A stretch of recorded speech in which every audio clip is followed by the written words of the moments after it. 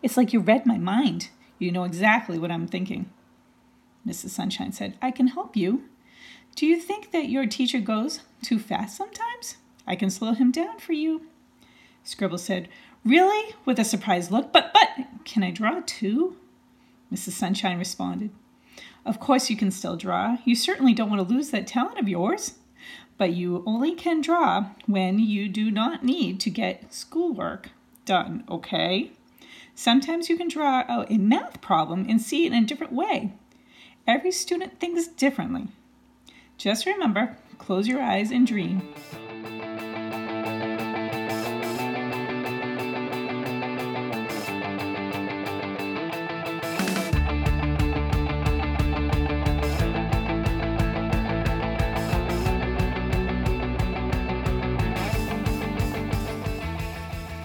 Hey there, Recovery Nation. Producer John here.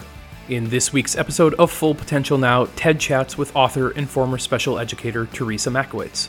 Join us as Ted and Teresa discuss challenges faced by students who struggle and what happens when addicted parents are involved. Don't go anywhere.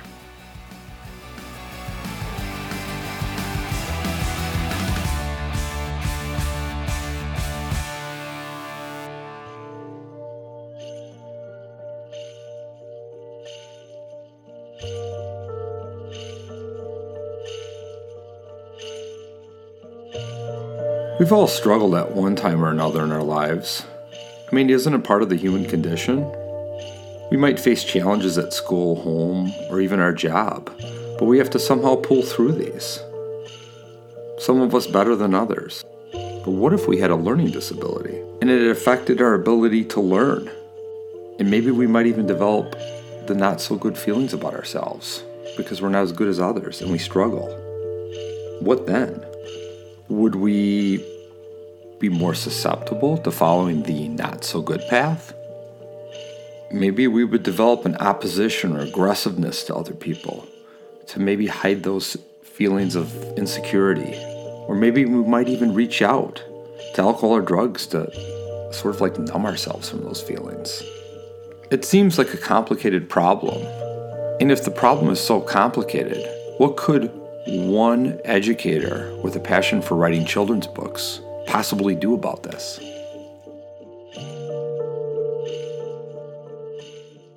Well, I am here with the fabulous Teresa Makowitz, who has recently written a book called Scribbles, which is about a young girl who struggles in school and has to deal with that and comes from, a disability background?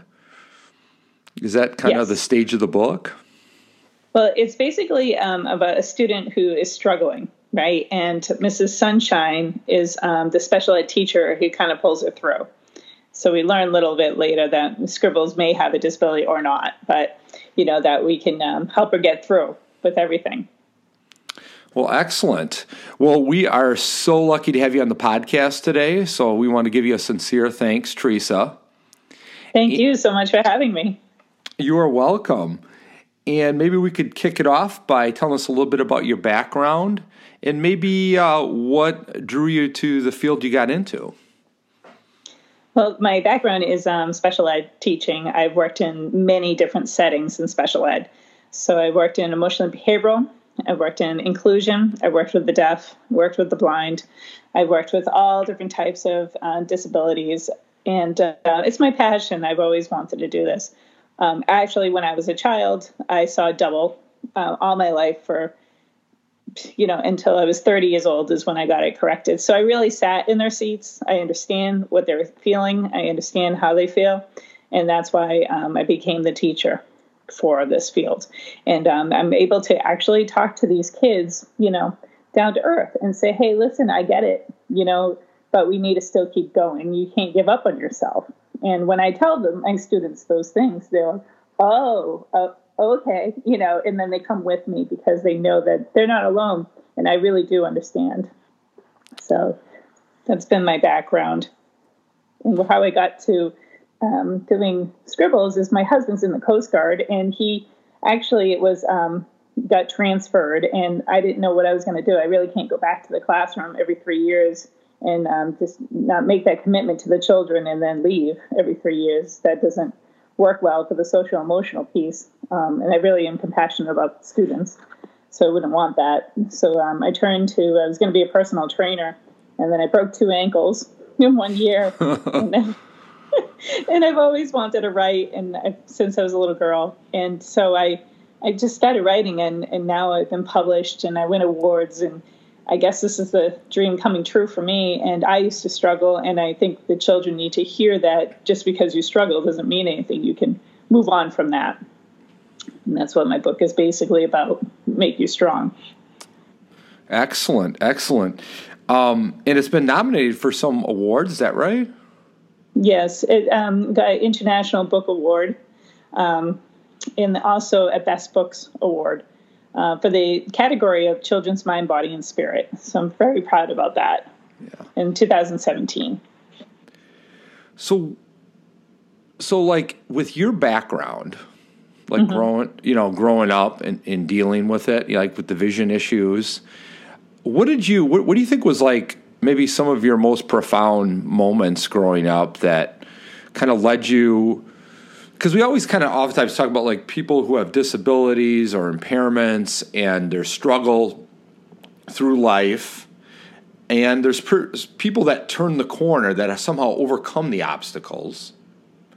And then there's people that struggle, and it's difficult for them to overcome the obstacles, and maybe they go down a different path. So what I'm always so curious about, just for the sake of Ted here, is what were your maybe 1 or 2 key struggles, and how did you overcome those just as a kid? To have a support system, with family, and not only to have a support system and your school family is very important. I really believe that. Even if you're struggling, and if you know that you got a teacher in school who will be by your side and, be that cheerleader, and you need it because that's where you're struggling, you can't say anything better about teachers.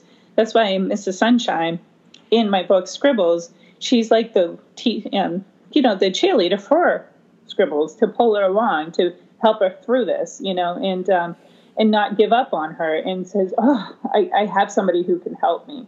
And then when you go home and you're frustrated, if you have family members who help you out, that helps you too. Like my father always told me never to give up.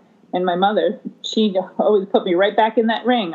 I couldn't give up, not with my family, and not with my teachers who are wonderful in school and very supportive. So I think you need a good round situation around you to be supportive in and out of school. So it's a social emotional piece, I think, that needs to continue. And that's why I've been writing, because my books will do that. And I need these kids to feel good about themselves, and I need them to keep pushing, even though it's hard, we'll find a way. So is the book really written for like what age group? So my publisher says from 4 to 7-year-olds. I wrote it for 3rd grade, I'll be honest. And I wrote it all the way up to 10th grade low readers. And I wrote it like that for multi-audiences and multi-ages on purpose. I wanted the kids who are really struggling, at the little kid area, they can stop and start, when they need to read Scribbles. Then as they go into the 3rd grade is usually when they figure out if they have an IEP or they're really struggling, and then they feel lost. They don't know what to do. And so when they can pick up Scribbles there and they go, oh, she struggled like this? That's how I feel, and then they relate. But not only that, and then it can keep on going for the low readers in 10th grade and on. That way they can actually talk about, these struggles. But, it's not a threatening book. It's a book to help children to understand that it's going to be okay. We just got to figure out how to work it. So so it's really, I wrote it for 3rd grade though. So it can go back and forth and can go up and down on purpose. But it's a multi-audience approach is what I did. So not only the child, but the parent, or the guardian, whoever's watching this child, right? For the guidance counselor, for the special ed teacher, for the administrator, whoever's around that child, it's for everybody to be on the same page. And when everybody's on the same page, we can all make this successful, and all the cheerleaders can go everywhere. this is just fabulous, and I don't think there's enough of this stuff in the school system. Right. Yes, right. I mean, just thinking about the IEPs I've kind of sat in on when I worked with a lot of children and adolescents way back in the day. Right. And I think back in like 2000, 2002, 2003, there's just not a ton of stuff like this being at that time being done in the school. So I think like your book is like really refreshing to hear about, that we have a way to dialogue with kids. Yes. So a kid can better understand themselves, but then maybe the parent could pick it up and learn about what that child might be going through from their perspective. Right. And that's why I wrote it multi-audience. I did that on purpose. And then I also made dolls to go with Scribbles, right? And those dolls will go into a special ed setting or a guidance setting, and then the kid can really talk about how they're feeling and use my Scribble doll, and then they can use my Mr. Stanza doll and Mrs. Sunshine doll, and then, you know, she makes the frog in the book, you know, and then talk through the dolls, because now it's not about them, it's about these dolls, right? And then they feel safe, and then they can talk about it, that, you know what, math is hard, and I don't really want to do math, and that's okay, you know? Yeah. But we still going to get you through it, you know? Yeah. What a great way to utilize dolls. Yeah. I mean, they can talk about it like almost in the third person. Right. That makes them feel comfortable enough to actually explain it to the adult around them. And it's so much easier just when I think about just life in general to talk about things in the third person. It's so less threatening. Right. Yes. And better able to... Yeah, you're better able to connect with it. So what do you think happens? I mean, obviously this is an addiction podcast, and we've explored different avenues on this podcast, from, you know, eating disorders to opiate addiction to alcohol addiction to motivational interviewing to all these different topic areas. So what I'm curious about too is what happens when you don't have that support. So I love the fact that you said, well, one of the keys is, hey, sometimes for me, and I remember myself, I stuttered in first and second grade. It was actually a traumatic experience. Right. It tore down my self-esteem. I was shameful. I wouldn't speak up. And I think that impacted me, you know, at that time in a really big way. Absolutely. There wasn't any of these books out there. There was sort of like, Ted, just kind of get through it. I even remember my mom telling me that they wanted to flunk me in kindergarten. Oh, my goodness. Yeah. And she fought to get me through. And then I always had to do, and one thing I've learned just my own struggles in school is I always had to work way harder than everybody else to get an average grade. Absolutely. Or even the pass. And I remember my mom told me, she said, Ted, I know your brother doesn't have to study as much as you. I know your sister doesn't have to study as much as you. But you just have to study more. That's just it. It's the reality. Yeah. Like, I wish it could be different, but if you're going to do well, you have to buckle down. And so she kind of almost took like this really super hard approach with me, which I think inevitably helped. I mean, my mom was probably more harder than nurturing. So I probably could have used some more nurturing along the way. But I really kind of wonder. It's called tough love, right? Yeah. Tough love with somebody struggling with like an impairment. So I'm like, so what I'm curious about is what happens if that piece breaks down? I mean, if you don't have that support and that child goes through school, I always ended up seeing them probably as adolescents with like behavioral issues or alcohol and drug issues. But what in your experience do you see when maybe that parenting piece drops off and it's not there? There's like there's different types of children, right? So you have the child that will still do it no matter what, because you know what? That's who they are.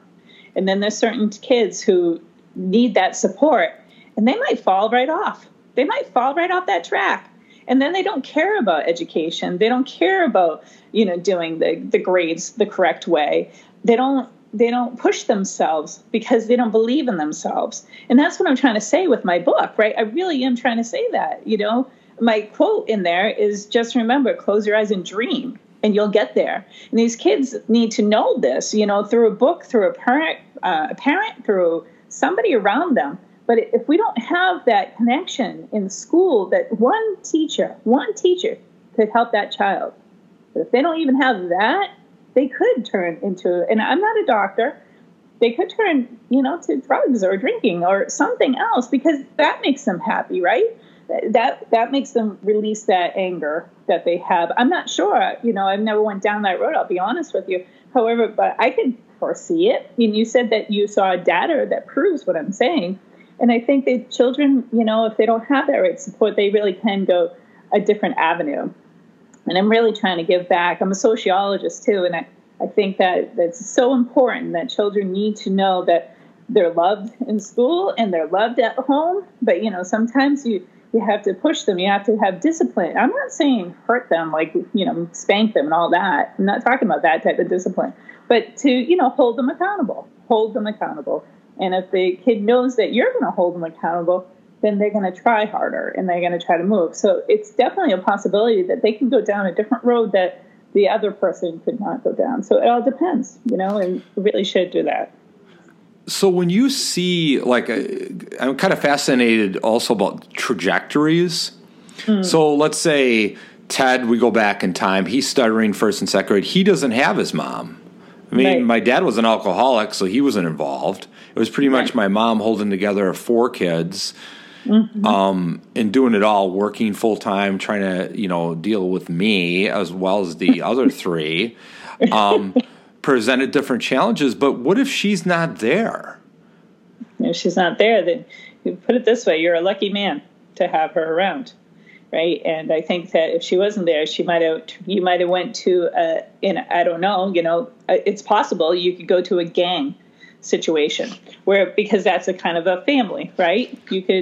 You're looking for family, right? You're going to go look to that gang for support, right? And then you join that gang, and maybe that gang has drugs. Maybe the gang has drinking. I don't know.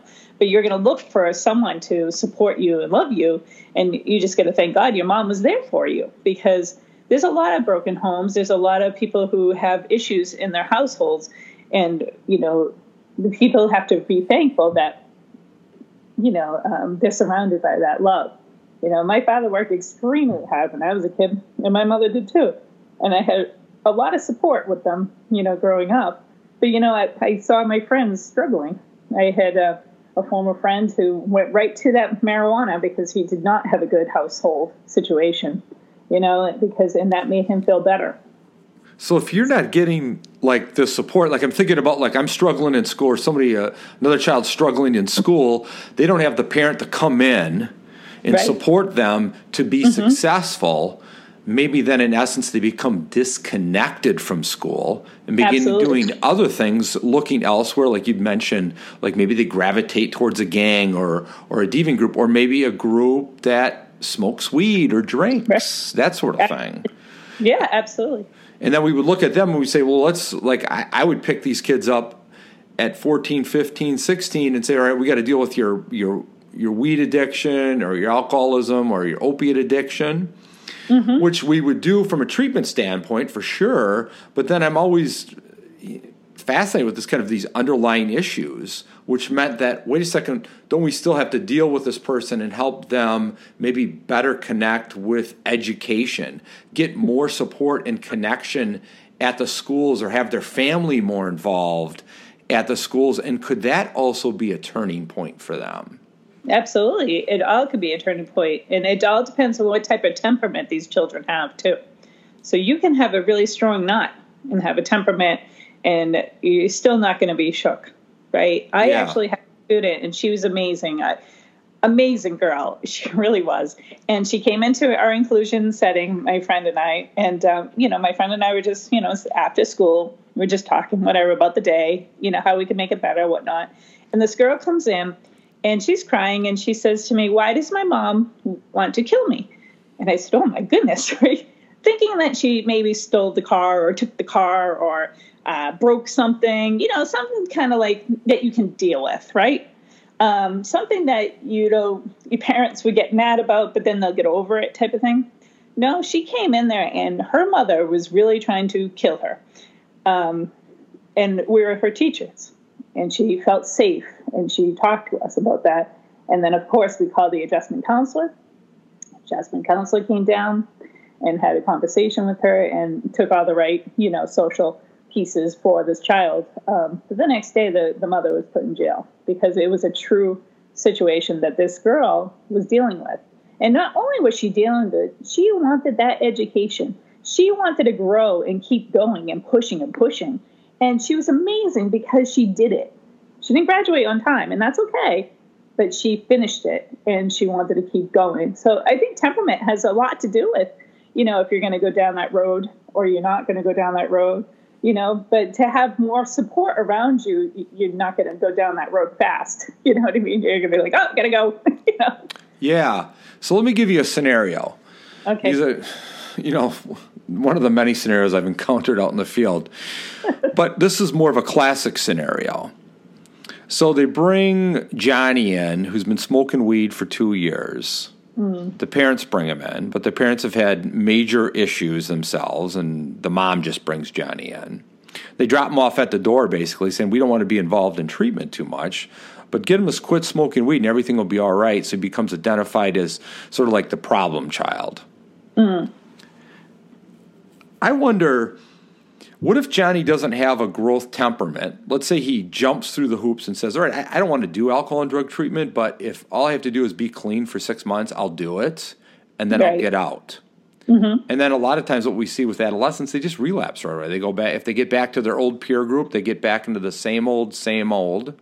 Yeah. Kind of who you're hanging with is what you're doing. And then the parents might bring them back through a year later. Well, he's still having problems. It's worse. He's hopeless. It's not going to happen. We find out Johnny had a learning disability. He's always been behind in school. And so I've sent out, over the years, I became more curious about this. So I started actually getting more extensive school records from these adolescent boys I would see. Yes. And what I was struck with was the large percentage of them that had some sort of learning disability, IEP, going on. Current statistics show that 1 in 5 U.S. children has a learning disability. Unfortunately for children with learning disabilities, adults are often unaware of the extent of the problem and believe that maybe the symptoms of learning disabilities are just all part of growing up. If these aren't identified early in life, learning disabilities can not only impair a person's day-to-day functioning, but also increase their chances of becoming addicted to drugs and alcohol.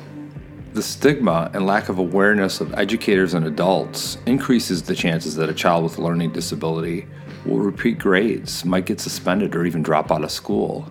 All of these consequences put together greatly increase their chances that a vulnerable individual may turn alcohol and drugs to just cope with things. Dyslexia, for instance, is the most common learning disability in the U.S. currently. Dyslexia impairs a person's ability to read and comprehend text. People with dyslexia may also experience problems between words and letters that sound familiar. The second most commonly diagnosed learning disability is ADHD.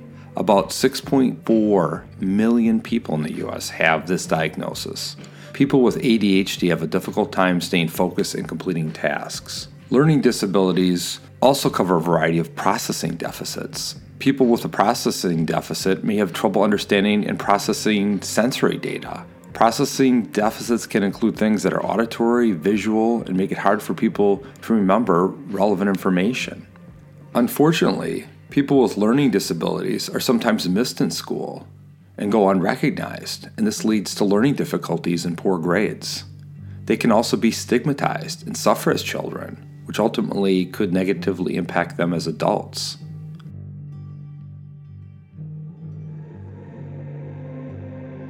But somehow the parents, oftentimes they have addictions themselves, right, dealing with their own issues, but they haven't been connected with Johnny at all. So now we're maybe picking him up also with an aggression issue. He's using substances. He's run away from home. We're dealing with all that stuff, right? Which is important stuff for sure, because it's almost like the tip of but what I look at now is it was the tip of the iceberg. Yes. And so then what if Johnny doesn't have that positive mentor, or his parents never come around, he doesn't have that temperament or that learning, grow mindset. Is there any successful strategies that you can do with a kid that maybe has gone down the road 5 or 6 years, become more disconnected from school, identifying with a deviant peer group, and now he has an IEP, some sort of learning disability, his parents are disconnected, he doesn't have a growth mindset? What do we do with him? Is he like destined to live a life of crime and get locked up and all that stuff? No, I don't think so. Maybe this is just my heart talking, but, there's a lot of students, when they get caught, when they're in an IEP, there's a lot of people around them developing this IEP. You have the special ed teacher who's now the liaison for that child. And that liaison goes and looks at, we'll say English, math, whatever. And that liaison goes and sees, all right, Johnny might have problems. We're just going to say reading. Okay. And so she goes over to the English teacher and she said, how is Johnny doing with the reading? And then she, the English teacher may say, he really struggles. And then we find out he's dyslexic. Maybe we find that out. Maybe, because he's got to get the core vowel, right? So we're like, oh, my goodness. So then we put him on Kurzweil, right? A wonderful computer technology, and he's able to be successful there, right? Maybe Johnny just needs a little TLC, maybe need the Wilson approach, and then he gets, now all this can be in the plan, the IEP plan, which is great because we can help Johnny figure out what he's doing. I mean, I had students, I had this one girl, and she steals my heart all the time, and she came to 9th grade, and she couldn't really read or write that well. It's 9th grade. So they kind of just passed her through. Yeah, she's cute. She's cute. And I said the cuteness stops here because she encountered with me. Now I'm her resource room English teacher. She don't like that, And then we go to the IEP, and I talk to Dad. I say, I would love to help your daughter, and she's amazing. I can't because your other daughter is doing all her work. Oh, the father goes, what? But then the father was on the same page as me. And we can have this conversation. I think we're losing conversations. We're losing parent and teachers coming together. We're losing that piece. And then the kid doesn't get what we all need, And once he came on the side with me and we were together on that, the girl started growing. And she did she did really well. She wrote 5 paragraph essays, and 3 of them. And the rest of the group had 5 of them. So she didn't do bad at all. And then she made it to college, and she passed the MCAS, for the state testing. So it has to do with, they're not destined just to fail out of their life. No, there's got to be someone who can connect. And I used to love that. I mean, we had 400 students. I'll never forget it. And in the 10th, about midterm, I remember going, why are 10 failing? Why? Why are these 10 failing? And I was really upset, and I'm sitting at lunch, and the science teacher looks at me, and he goes, Teresa, I have 80 failing. And I say, I'm going to just eat my lunch and go away. I'm sorry. I didn't know what to say, right? And then by the end, there was only 2 who failed. But my friend Debbie and I, we put a lot of effort in. We watched everything. And I'll tell you, those kids were so awesome. We probably had 32 in that classroom. Probably 28 were on IEPs. They're all passing. Wow. I did not give them answers. No way. No way. I gave them tools. I'd show them how to do certain things. Oh, you have this learning disability, or you're having this problem. Okay, boom. Oh, that didn't work. Here's another strategy. Boom. You got to be skilled. You got to be skilled with these kids. You got to think out of the box. You can't just say, oh, just read it again. That's not going to work. Not for all of them. Maybe it works for Johnny, but maybe it doesn't work for the other lady over there, So you have to figure out what works for that child and how to pick them up even though they're down.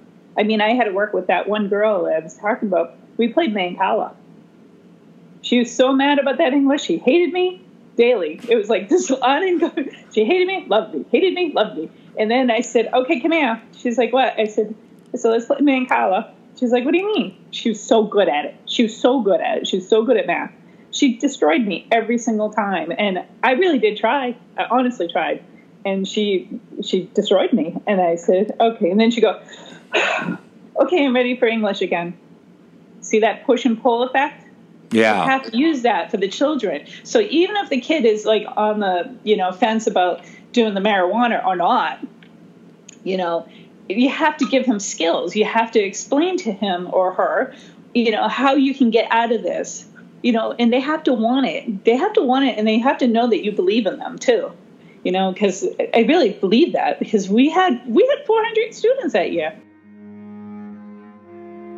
The ADA reports 48% of parents of children with learning disabilities believe their children will simply outgrow these deficits, while another 33% of educators think children who display symptoms of a learning disability may just be lazy. This can present all kinds of problems for parents and also as a parent with an addiction issue. I mean, parenting a child with learning disability offers certain challenges. So what would happen if you had an alcohol or drug addiction issue and you were a parent of a child with a disability? How then could you effectively parent? This is like so profound, Teresa, from the standpoint of, as you talk about kids in special ed, it is so relevant to just somebody in recovery. I could take exactly what you just said, and we couldn't even be talking about IEPs. We could be talking about people thinking about getting sober, wanting to have support, wanting to have some sort of hope that life could get better. Right. So maybe this Johnny's smoking weed, but if he keeps going back to school and is unsuccessful, and I really like that you use technology and different learning programs rather than the old school of just, read it 5 times again and then you'll get it. Oh, right. You only read it 3 times? You're not trying hard enough. And then eventually, I think kids just relent. They're just like, forget this. I just can't. And then they almost like adopt, what I've seen sometimes is they adopt this identity of almost like, I can't do school. Right. And I love, my students used to say this to me. They go, Mrs. M, don't you know that I'm on an IEP? Oh, I do. You know why? And they go, why? I said, I wrote it. Get back to work. See, and they go, what do you mean? Right? And so I'm showing them that I love them. I do understand everything they're doing. Yes, it's going to be hard, but you're going to do it, man. It's going to be okay, and these kids who have learning disabilities means nothing. It means nothing. They are smart in their own way. And I really think, honestly, that education needs to be changed to like an authentic assessment situation. And I wrote that up because I really feel as though that if, there's 3 modalities constantly in the lesson plan, pretty much all of them are going to get it. Kinesthetic, audio, and visual. If we're all doing it in that one lesson plan, they all should be able to get whatever the lesson is. And we used to do that in our English class. And I would have students, because I worked at a vocational high school, right? And they hated the English, right? And then they would do whatever they were doing. And then I would have to go down, and this is the community again, right? I'd go down to their shop and I say, all right, so-and-so is not doing well in English. I need you to help me get that kid to help me. And let's make this like a community, like a family. And so the teacher would say, what are they not doing? And I said, this in English. Okay, got them, right? And they don't want to disrespect that shop teacher. No way. So they go over there, and then the shop teacher says, hey, you can't do that. You need to finish your English or whatever it is.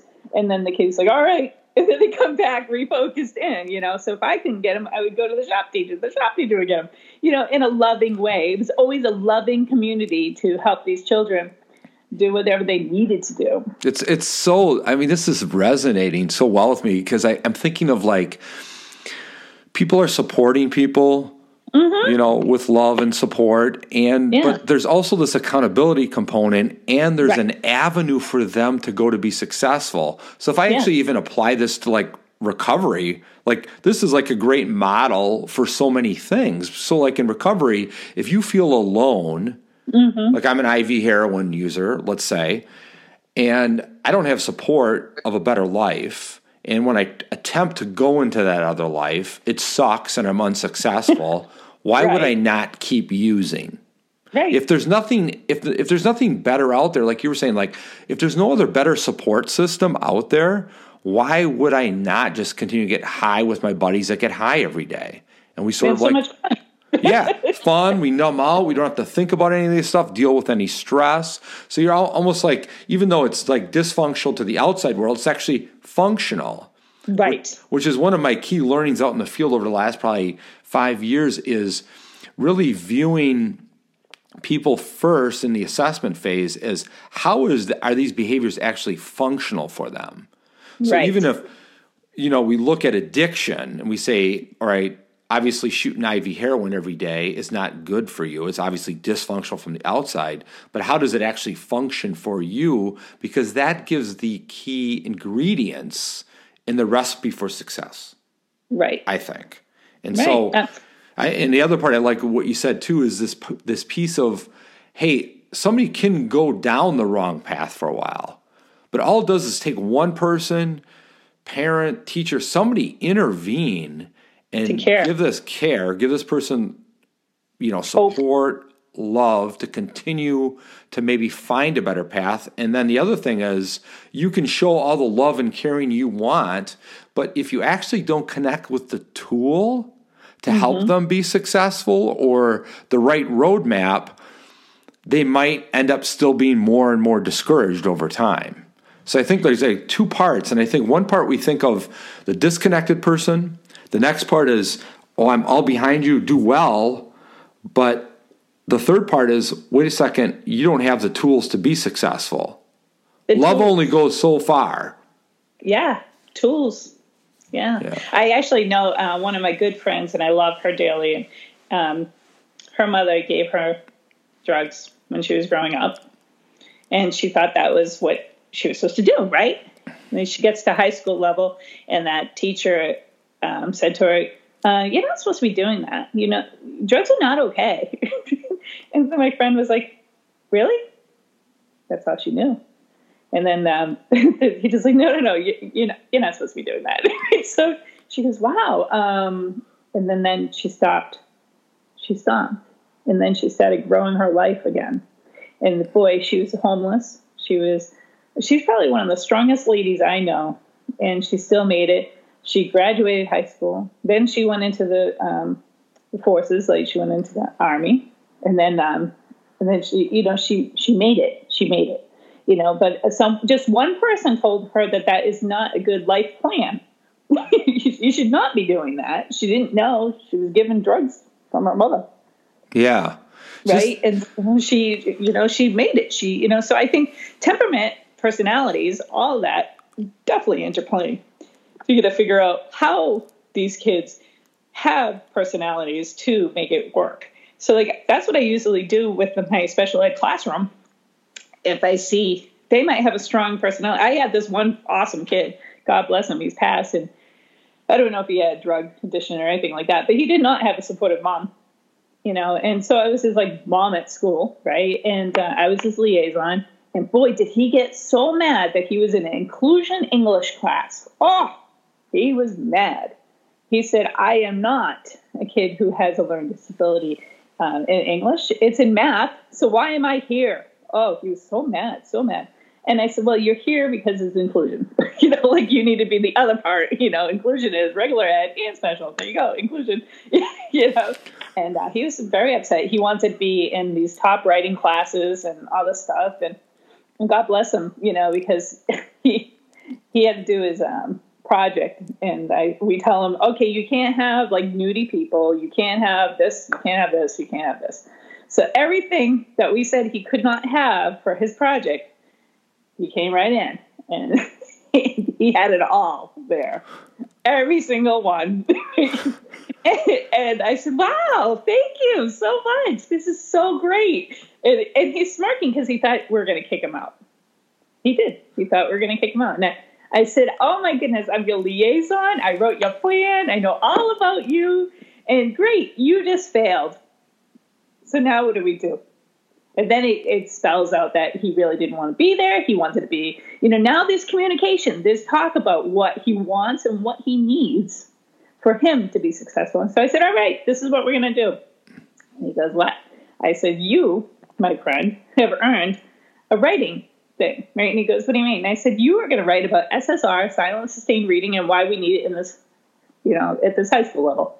And he says to me, what do you mean? I said, silent sustained reading, I want you to research it, I want you to write it, and then you're going to present it in front of the whole school. All the staff, everybody.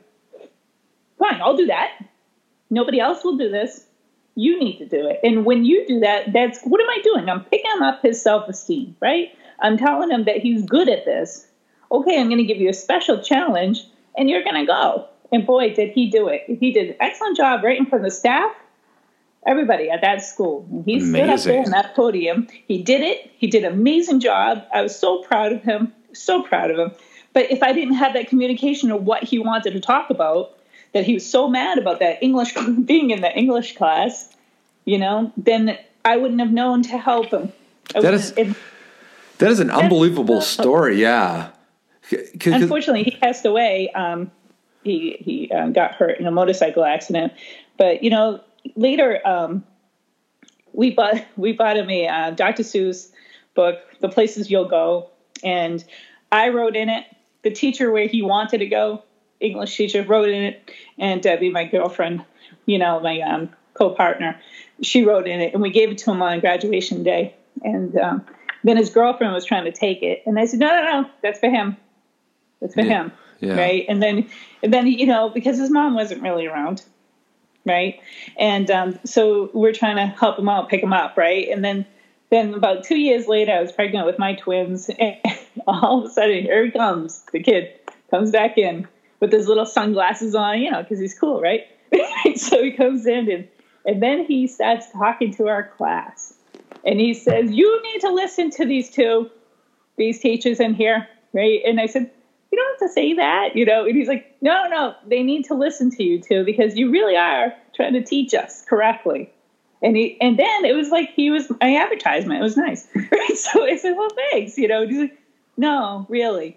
And then finally he picked his whole life back up. He was going to get married, and I was so proud of him. His future wife was pregnant with a baby. It was awesome. And then he got in a motorcycle accident 2 weeks before his wedding.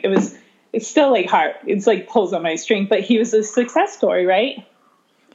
Look at all that we had to put in for him to make him awesome. And he was already awesome. He just needed support. Yeah. I mean, I just think about that process you used with him, which is kind of interesting because there's a lot of parents or just people out there that do the cheerleading, which is good. Yes. Yeah, rah, rah, rah, do it, but they don't get to the underlying issue. Well, wait a second, I actually don't want to do it. And I'm actually going to purposely sabotage this. I'm going to throw it right back in your face, and I'm going to see how you respond. Because if you respond like the majority of people, you'll push me further and further out, and I'll get out of this. Let's face it. The research shows that the bottom line is that students who do not get early intervention for their learning disability are at increased risk of being suspended, held back a grade, and potentially dropping out of high school. In addition, lower levels of educational attainment are highly correlated with negative life outcomes, including poor health and also increased rates of addiction and drug abuse. So what can we do to prevent a child with, let's say, a learning disability from having problems with alcohol or drugs? And instead what you did was you said, you're not getting out of it. So there's that accountability component. You actually failed. You get an F on this assignment. But here's the portal. Here's the way to get out of it, right? So you'd say, like, do this assignment, but then you challenged him to go even further, saying you're going to present this, which was like, you actually, what I love about this story is you, like, elevated the bar for him. Absolutely. If you just keep the bar down here, let's just get this kid through so he doesn't, like, wreak havoc on our life and make us miserable at the end of work. We just kind of get him through. But you encouraged him. But the other thing you did was you held him accountable, but you raised the bar. You said, well, what about doing this? And you extended him, you offered him an experience. Exactly. Which I've come to believe this, actually. I'll just own it. But, like, I really feel like in order to build people's self-esteem, obviously you want people to say, like, that was a good job. You did great on that paper. There's no, like, that's helpful. But the things that had really built me up wasn't any of the adulation. It was actually doing it. And it was like, and feeling it. Yeah. Like being a little bit scared and then like doing it. And then from doing it, then feeling the confidence. Because that's almost like the portal to confidence is you almost got to do something in order to get confidence. You can think it all you want, but until you're pushed in a position where you got to be accountable, you actually have to do this. And I think with young people, they're just like, it's just the brain chemistry. They're short-sighted. Help them have a conversation around what is the pathway to get out of this. Right. And we're going to work together. They need skills. Yeah. I had another student, and I love this kid. Oh, my God. He was so great. We're in his IEP, and what a great, nice young man.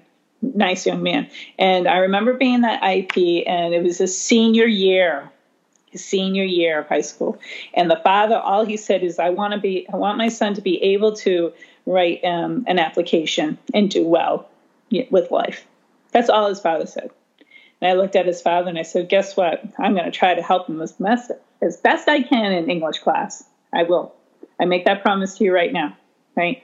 And so the father goes, thank you, and boy, did I work with that kid. I worked with him and I said, come here. Right. And I gave him some skills, right? I said, come here, I want you to do this, this, and this. And he says, all right. And he wanted to work with me, and he did. He worked with me, right? And I said, all right, I want you to go home. I want you to finish this skill. And when you come back, right, I want you to, do it, explain it, blah, blah, blah. And I didn't know that my co-partner she was like, okay, pop quiz, yay. I said, no, there is no pop quiz right this second. So she's like, what do you mean? I said, come on. He needs to finish it off what I taught him. She's like, okay, I'll stall. So she stalls, and we work together. I was like, shh, right. And then I said, Jason, you got some more time. So he goes and he reads and he goes, okay, Mrs. M, I think I got it. I said, all right. I said, pop quiz can happen now. Pop quiz. So we have the pop quiz go. And then I said, now, Jason, it's okay. If you don't do well, this is your first attempt with this skill, you're going to get better. Right. But it's your first attempt. Okay, buddy. And he's like, okay, Mrs. M. Well, I honestly thought maybe he'd get like a C, maybe a B, but he took every skill I gave him, everything I gave him. And then he took that pop quiz. He gets an A. Amazing. And that's what it's about, right? You work with each other, and I'll never forget that. And I remember at the end of the year, you have to write something that happened to you in your life or something like that. And so the seniors write everything. And then all of a sudden that kid writes, Mrs. M taught me never to give up. Yeah. This is, even though we're not directly talking about addiction recovery issues, this is so relevant because that same paradigm, that same model, somebody who gets one day clean is thinking about going to their first meeting. So what do? Do we tell them, oh, you got to be sober the rest of your life and you got to learn these 10 zillion things to do it. Now go ahead and do it. Well, how come they didn't do it? Verse tons of support. Actually, all a lot of the AA, NA philosophy is one day at a time. All you actually have to do is just make it to a meeting. Right. And I want to support you to make it to the meeting. And then we'll talk about one thing you can do to remain sober. Yeah. And breaking it down that way from the support, but then to the action with the support and the tools to be successful is so, so crucial. I think we oftentimes miss that. We just kind of throw people in and say, all right, this application idea with a student. Yeah. I've seen this done. Well, you just got to fill out 5 applications. And then they fill them out and they're not very good, but they get very little feedback on it. And then they send them in and they never get a job. And then who supported them, really? You think about it. Yeah. Yeah. And it's wait a second. I'm a failure at this, so let me go and smoke something else. Yeah, start selling drugs. Yeah, I make more money doing that. So you almost, by the failure of the support with the tools and the strategies and the helpfulness to follow through on it and the accountability, you almost, if you don't do that, it makes sense why they would gravitate towards something else and stay there. and stay resistant to ever coming back. Because if you do enough of those educational experiences that are failures, it's like old school operant conditioning. You're reinforcing. It has a negative school has a negative consequence. Absolutely. Drugs, alcohol, positive consequence. Because make you feel good. Short term. And if I can rationalize out all the bad shit that happens after that, I can keep using. Right. This is fascinating. Wow. So we've already covered a ton of stuff. This practically responds to almost all my questions. But I thought of something. I thought about it from a parenting standpoint. So I work with a lot of people with addictions that get into recovery and they have kids. And the thing with addiction is it's self-centering. I've never met somebody who's addicted who's not self-centered. Like when you're actively addicted, you have to continue to use alcohol and drugs and be self-centered. It's kind of the disease of addiction.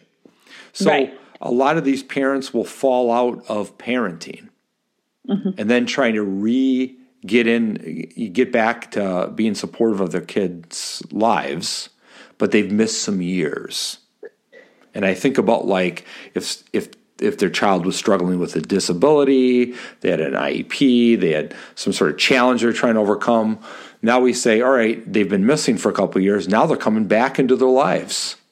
And I think like I've talked to enough people in this position, the people in recovery are scared shitless. They're like, all right, well, what do? I mean, I obviously love my child. I want to be involved in their life, but I've really screwed up. And I don't know how to get back, and I don't know how to get that trust back. I don't know how to love them the way they need to be loved. Yes. Yeah, that's totally. And he or she hates me right now. Yeah. Which absolutely. Which would make sense, right? And that's what I work with them on is like understand it from the child's experience that they actually are going to go through a period of hate. It's like almost a grief reaction where you're like, all right, I lost my parents for 2 years. All right, I'm not just going to welcome you with open arms. Especially if you're an adolescent. I think when the kids are younger, they just are so looking to get back with the parents. It's a little bit easier in a lot of ways. Right. But that person is like, I don't want anything to do. You know, you were gone. I struggled even more. So I don't know if you've had any experience with, not even direct experience, but just stories and kids you've worked with that might fall into that box. I worked in with emotional and behavioral kids. The toughest school in Mass. And those kids broke my heart. You know, why aren't they loved? Why does the state have them? Why do they not have a mom and dad around? Why was this one kid who has AIDS have a return policy on him and his brother gets to be kept? All these people, impacted, the environment impacts a kid. Temperament impacts a kid, right? So these kids have all these different baggage. But I think a lot of times you have to help the parent too. You have to give the parent certain skills in order for them to understand how the child even got there. It's that same model. It's give them support. Give them skills.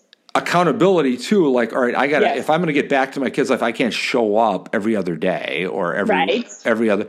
And then when I get back with them, do I have the skills to connect? Right. It's so interesting. You should write another book on this model. We should do it together. Yeah, that would be good. We do it as an early childhood type book like Scribbles, right?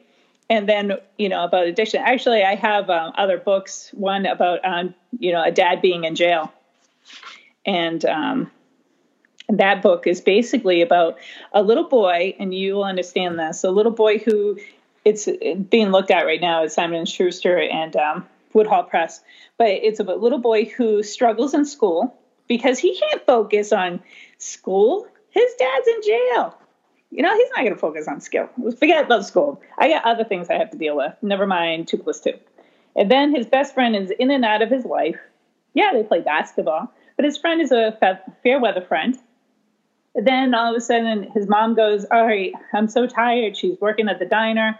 You're going to actually go meet your father. I'm going to teach you. We need to go see your father at jail. And so the kid says, All right, Oh my God. before you continue, like I'm just Yeah. going to apply this to this like interesting model. It's Yes. like so the mom's coming from this place of it would be good for you to reconnect with your father. Yeah. So there's like Absolutely. this connection positive thing. Yes. The accountability component is she's actually going to follow through and take him to see him. Yeah. But what's missing at this point, and you probably get to this, is like, what's the skill set for when you see your dad in prison? And that's where the child is confused and doesn't know what to do. And he leans on his best friend, and his best friend goes somewhere else. Think about that. That happens. That really happens.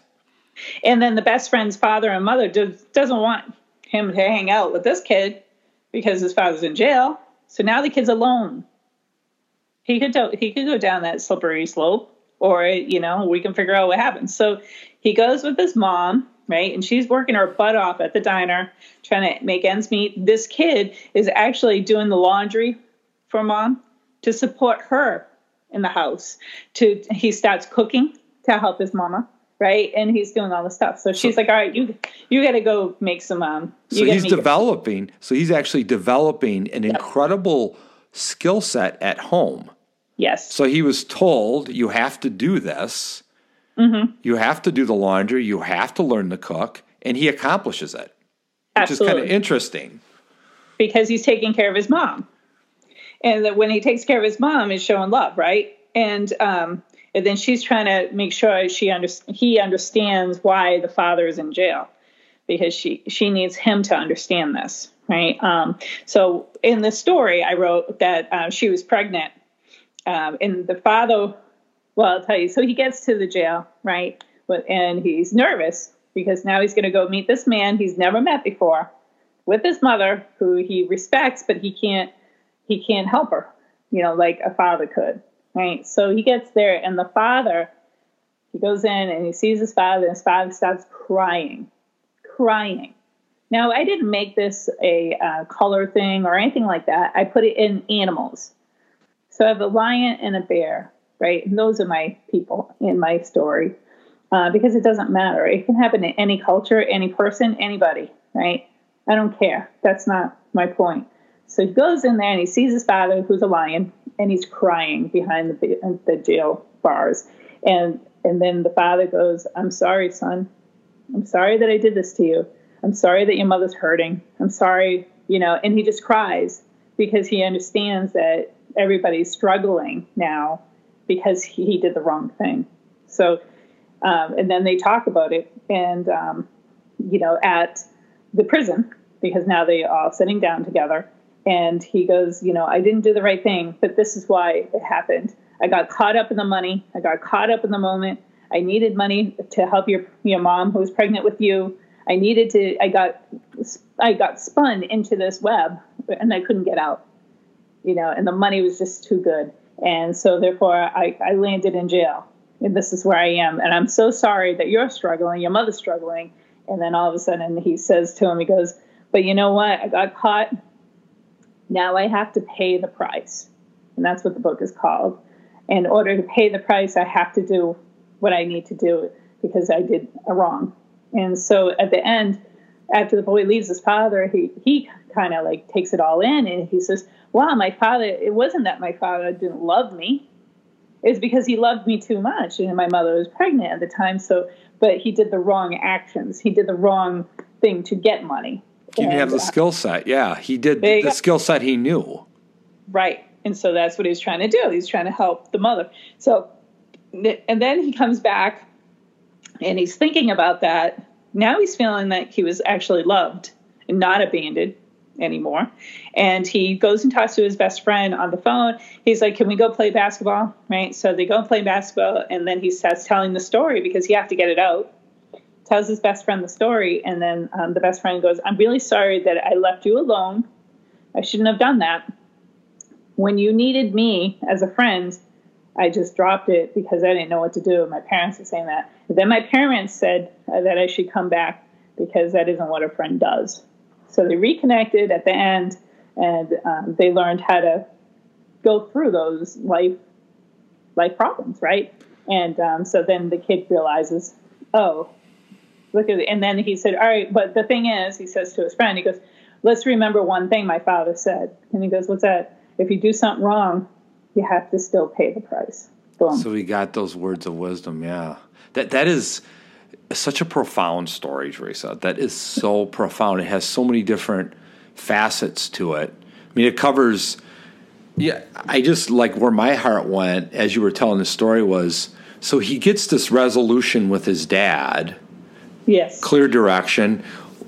And then he connects with his friend. So it's kind of like a somewhat of a happy ending. But then I think of so many other ways I've met these kids where the friend never gets back to him. His friend just disowns him. So he's got this wisdom. He lives with it. But then these kids are like sometimes 14, 15, 12 years old. They're having these adult, emotionally charged, huge, mature conversations with their 40-year-old parent. Yes. And like the fact that he could clean and cook, he has such a great skill set. He's probably doing crappy in school. And everybody might look at that and say, oh, this guy's a problem. He has behavioral issues. But then you look at all these positives. You're like, actually, he's actually a blossoming kid when you really think about it. He's able to navigate his dad in prison, not given a skill set of how to do that, able to reach back out to his friend, able to cook, clean, do the things that probably a co-parent would do. Only he's at a young age, an amazing individual that all those pieces oftentimes are completely lost and buried, and we just look at the other side of things. Absolutely. And the key is I also, in all my books, I usually have Mrs. Sunshine as the teacher. And Mrs. Sunshine is me and my former teacher, who was amazing. She was amazing. So teachers are really wonderful people, and they try so hard, right? So Mrs. Sunshine's in there with that boy, and she sees that he's not doing so hot in math, but she also lets him go talk to his best friend to learn some math too. She didn't cut him down. She didn't. She saw what was happening and that he needed more of a positive approach with a friend than a teacher at that time, and that is okay. You have to read the pieces. You have to read the pieces all around you in order to make it work for everybody. And if we don't look at all the pieces, it's a huge puzzle. And if we throw some pieces out, then we're never going to make that puzzle come together. And there's so many components to a child, and that, we just have to sit back and listen. And listen is the key, because a lot of times when I wrote my IEPs, I would say to the student, I said, okay, what do you need in class? They would tell me. And then I say, that's good. And then I can usually attach it to their ability or disability or whatever.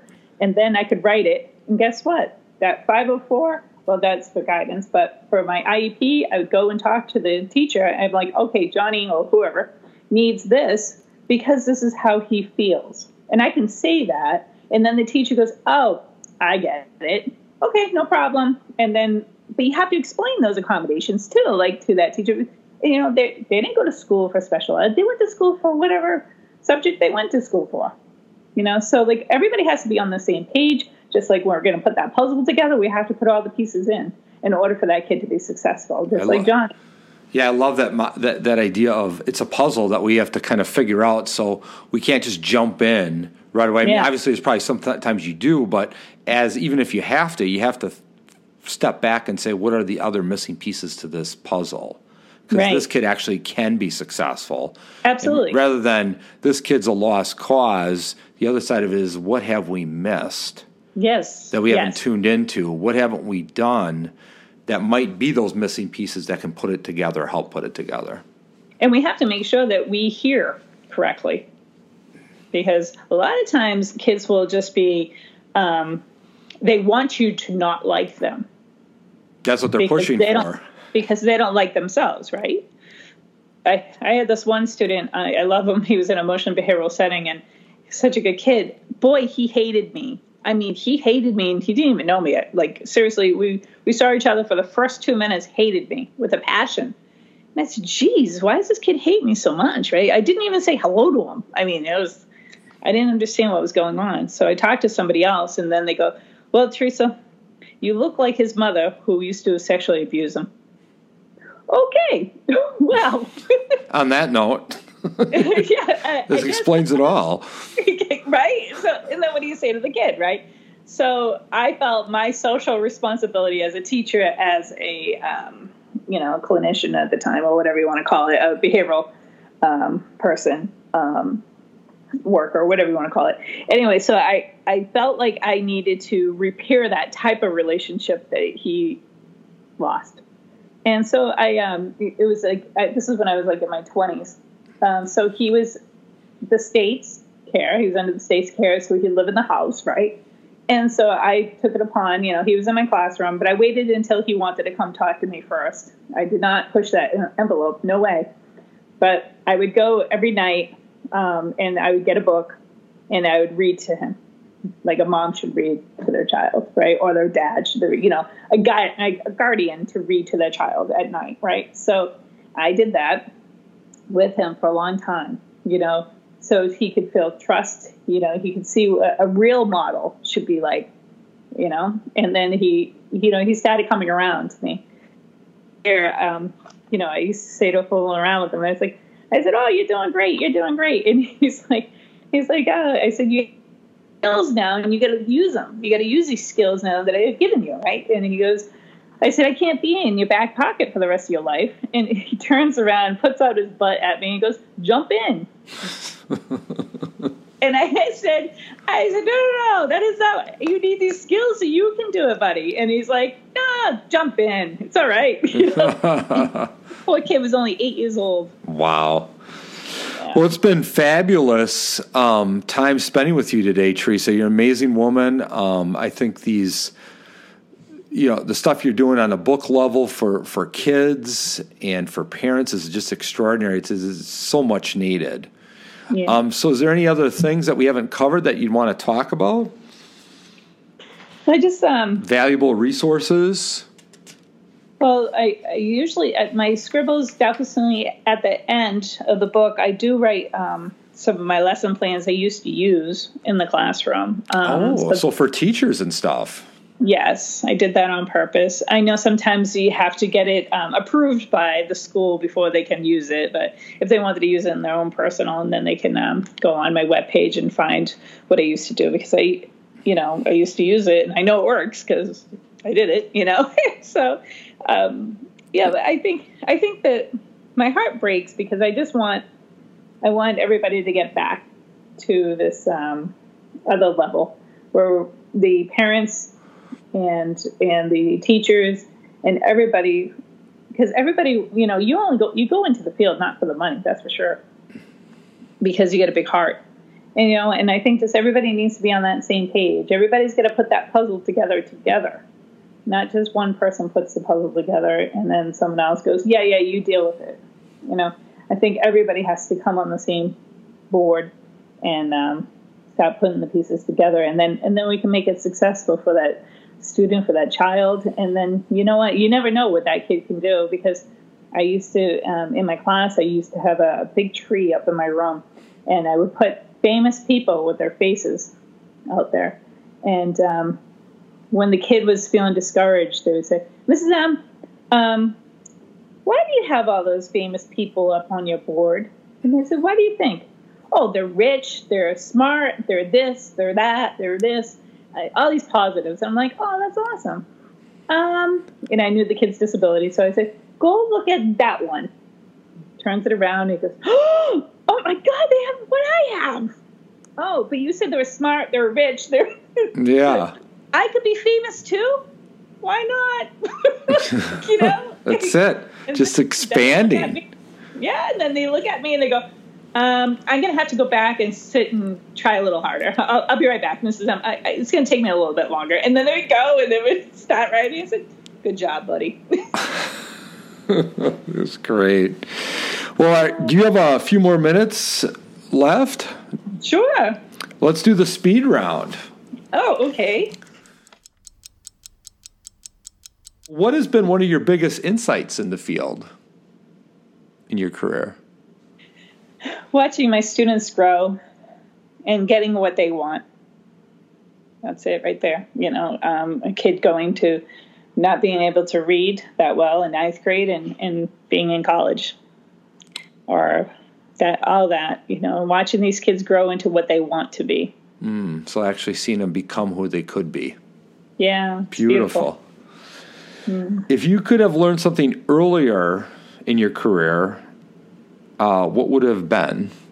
Like something that would have helped you. Like, you get wiser with time. Well, I always loved writing when I was a kid. I just loved it and enjoyed it, but I didn't know I was good at it. And I didn't realize that I should promote this a lot sooner in my life until I took a class at Children's Lit in college and still didn't believe it. So I wish I had my self-esteem raised a little bit more. Oh, to think maturity. To think that you could be a writer and be successful. Yeah. Thank you for sharing that. It's sweet. What is so? Where do you live? Just to get. I live in Guilford, Connecticut, right now.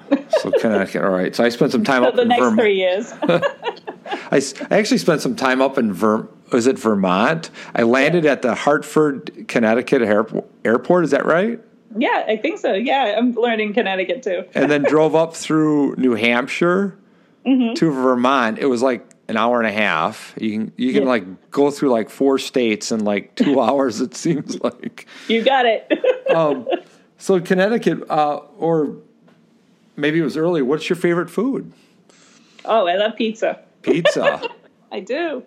Any good restaurants to recommend in Connecticut?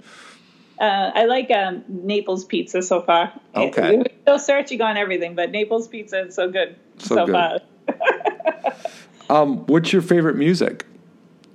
What do you listen to? You know, when I was a kid, I listened to Elvis Presley and all that because of my dad.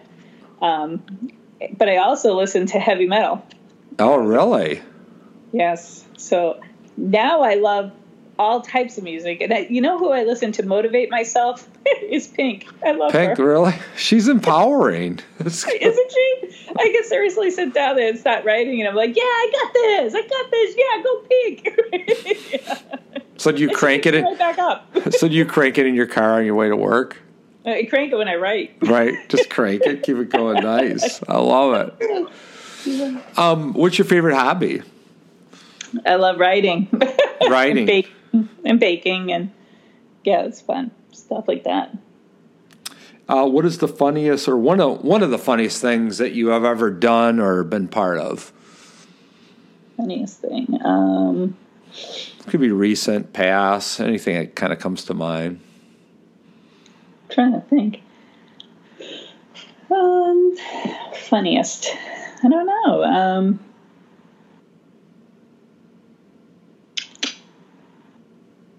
Or a time you chuckled. I know. I'm sure. Oh, my sons make me laugh all the time. So, I have twin boys, and the funniest for me, the funniest thing I ever saw was my son being 2.5 years old, both of them, right? And my husband was deployed, and I had my gallbladder out. My mother went to go check on them because they're supposed to be sleeping, and they were not. So my mother opens the door, and those they're not in cribs, the toddler beds, right? So all of a sudden you see a chair and the mattress going up to the chair on the side, and you see my son climbing up it and says, "Nana, please don't take my slide." It's sliding down the chair. And they said, "Oh my goodness, what are you doing?" 2.5 years old, And then I wanted to see, how they did this. And then the next day I said, "Show me what you did." And so then I see my other son going, and pull, and they do it again. And then they slide and they put her in. I'm like, "You're only 2.5 years old. What are you two doing?" They're going to be amusement park designers. I don't doubt it. And the last speed round question is, if you could be a musician or actor, who would you choose to be and why? I got to be honest with you. I actually read this one, and you're going to think I'm crazy. I'm going to say nobody. I would want to be myself. Oh, I love that. And try to think of my own music, because my brother's a guitarist. I played bass clarinet and clarinet when I was a kid. My kids actually play trumpet and saxophone. So we're a musical family. I think just be genuine of yourself. I remember being in high school, and I was in this junior miss thing, and you had to say, who you respected, in political eye or whatever. And, a lot of people sit there, Hillary Clinton and all this stuff. And you know what? It was never those people for me. It was, who it was? It was Mrs. Sunshine, Mrs. Sperry, my special ed teacher. From kindergarten to first grade to 8th grade, she hooked me up. She helped me out. And that person was the person I would look up to because she was in it with me the whole time. So political, I watch these people do, but do I really know them? No. I know what they say in that microphone for 20 minutes, but I don't know them. And I love what you just said from the standpoint that maybe we don't have to look so far. Right. To find the important people in our lives. Absolutely. Absolutely. Well, it's been an absolute pleasure having you on the podcast today. We want to thank you so much, Teresa. Well, thank you so much. I really appreciate you having me here and connecting with me on LinkedIn because I really feel like this is my mission to help these students, and I'm going to keep writing for them. And I want to keep writing on the social stories is pretty much what I'm writing. And I want to see kids grow correctly and use these in the classroom to help them reach their optimum development, to reach where they want to go. That's what it's about. Well, thank you. Well, thank you.